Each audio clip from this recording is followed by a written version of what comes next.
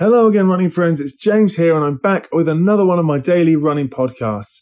Now, many of you who have been following me for a while, whether it's on the blog, on Facebook, on YouTube, here on the podcast, you'll know that I am a bit of a geek when it comes to running form and all things running biomechanics. Certainly an area of interest of mine for a long time, and clearly very closely tied up with my interest in running injuries and rehabbing running injuries specifically. So I want to talk today a little bit about a topic which is clearly very much linked to running biomechanics. In fact, the way in which, for a lot of us, at hand, we have a lot of data about our running biomechanics. Data which is captured either from our GPS watch, or from GPS watch paired with a foot pod, or with chest strap. Again, depending on the kind of tech that you're using, even some other pods like the Stride pod, for example, which I've actually just received a unit of, and I'm looking forward to testing. Lots of different ways that we can actually collect data.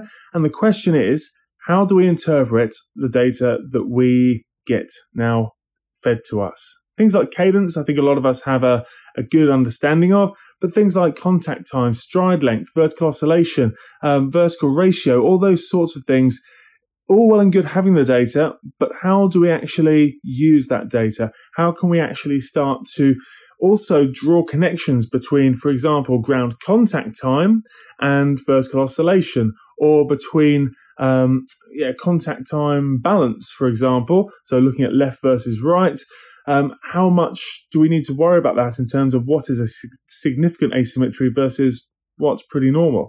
So I want to talk a little bit around that today. So let's start out pretty straightforward. Let's start out talking about cadence. So cadence, you can call it what you like. Cadence, stride frequency, step rate, leg speed, all sorts of different terms for exactly the same thing. It's literally the number of times your legs turn over in a minute. And it can be either referred to as either counting one side. So let's say we're looking at someone who's a cadence of, you could say 90. That would be the same as referencing both sides and call that 180. Typically, myself, I tend to reference both sides at once.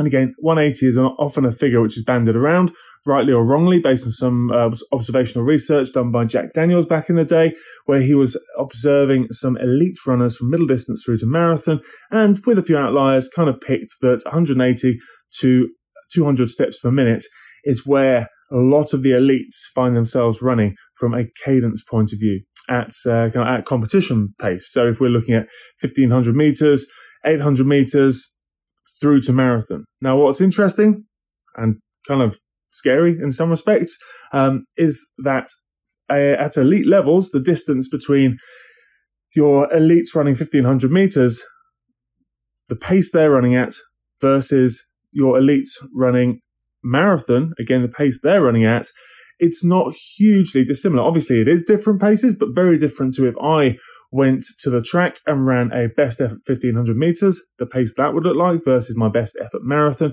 Again, two paces with much bigger of a spread between the two. And with cadence being one of the two variables that brings up your pace, the other being stride length, naturally, if there's more of a variance between your best effort 1500 meters and best effort marathon pace, then naturally there's going to be a little bit more variance between not just the stride length you use to achieve that pace, but also the cadence you use to achieve that pace. So cadence should be a metric which we see as a variable, not just a constant. So a lot of the time when people think about that kind of observational research that was done looking at elites, they kind of deconstruct that and say, well, if they're running from 180 to 200 strides per minute, then, well, that's where we all should be trying to run at. We should all try to run at 180 as a baseline cadence.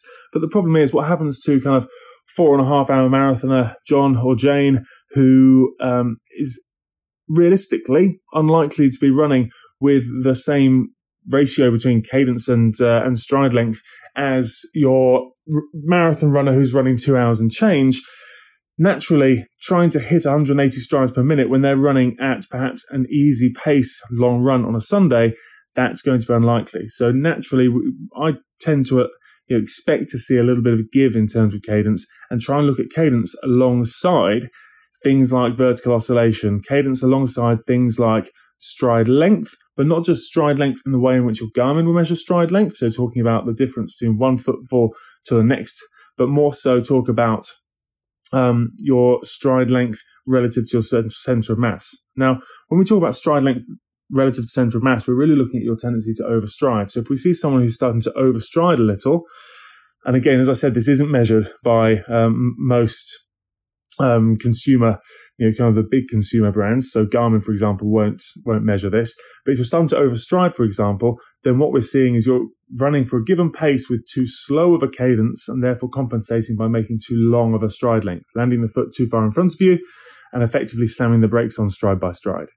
So what happens when that occurs, and this is where it does tie into some of the metrics that we're given, is that with too slow of a cadence, you're running with a longer contact time than is optimal. So your contact time will increase.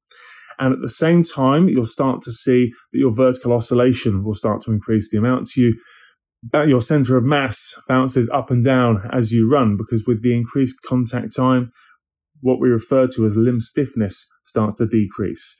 Okay, you don't need to worry too much about what that means, but more so what it really relates to, what it ends up with, is you end up creating more up and down motion than we ideally need when it comes to the way in which you load stride by stride. So you're wasting up and down energy as you're running.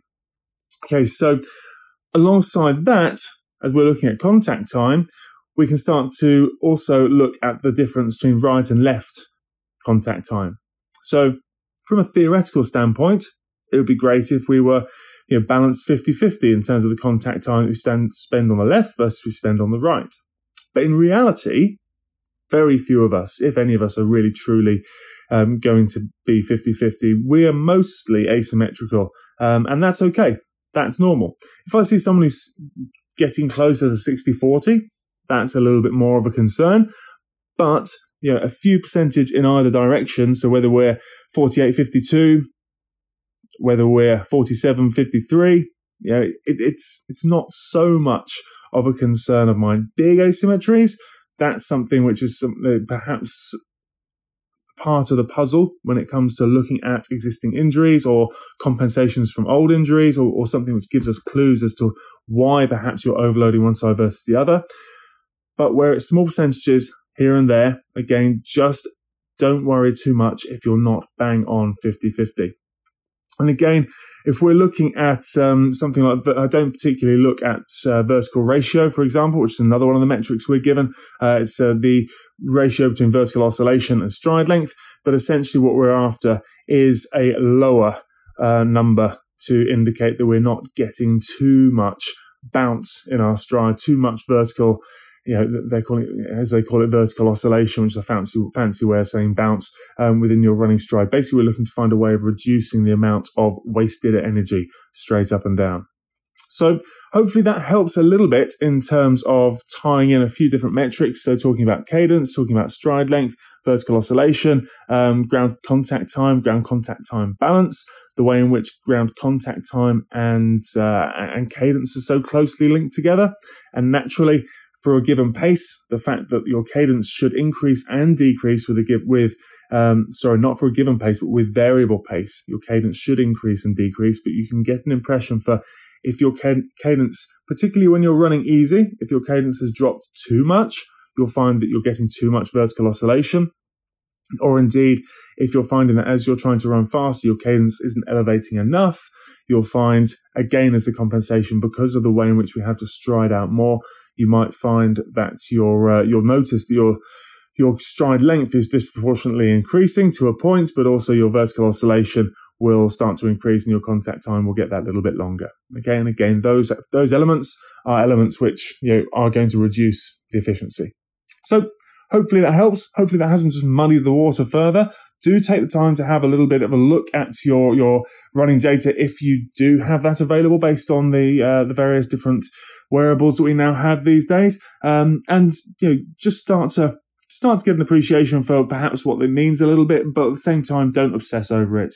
Don't forget what's really important is getting out there, getting the miles in, being progressive with the way in which we're which we're over time just gently progressing the amount of running we're doing, and not trying to make big changes from a form perspective in any one go. It's small changes over time if you are looking to make any changes. But as I said, hopefully this helps.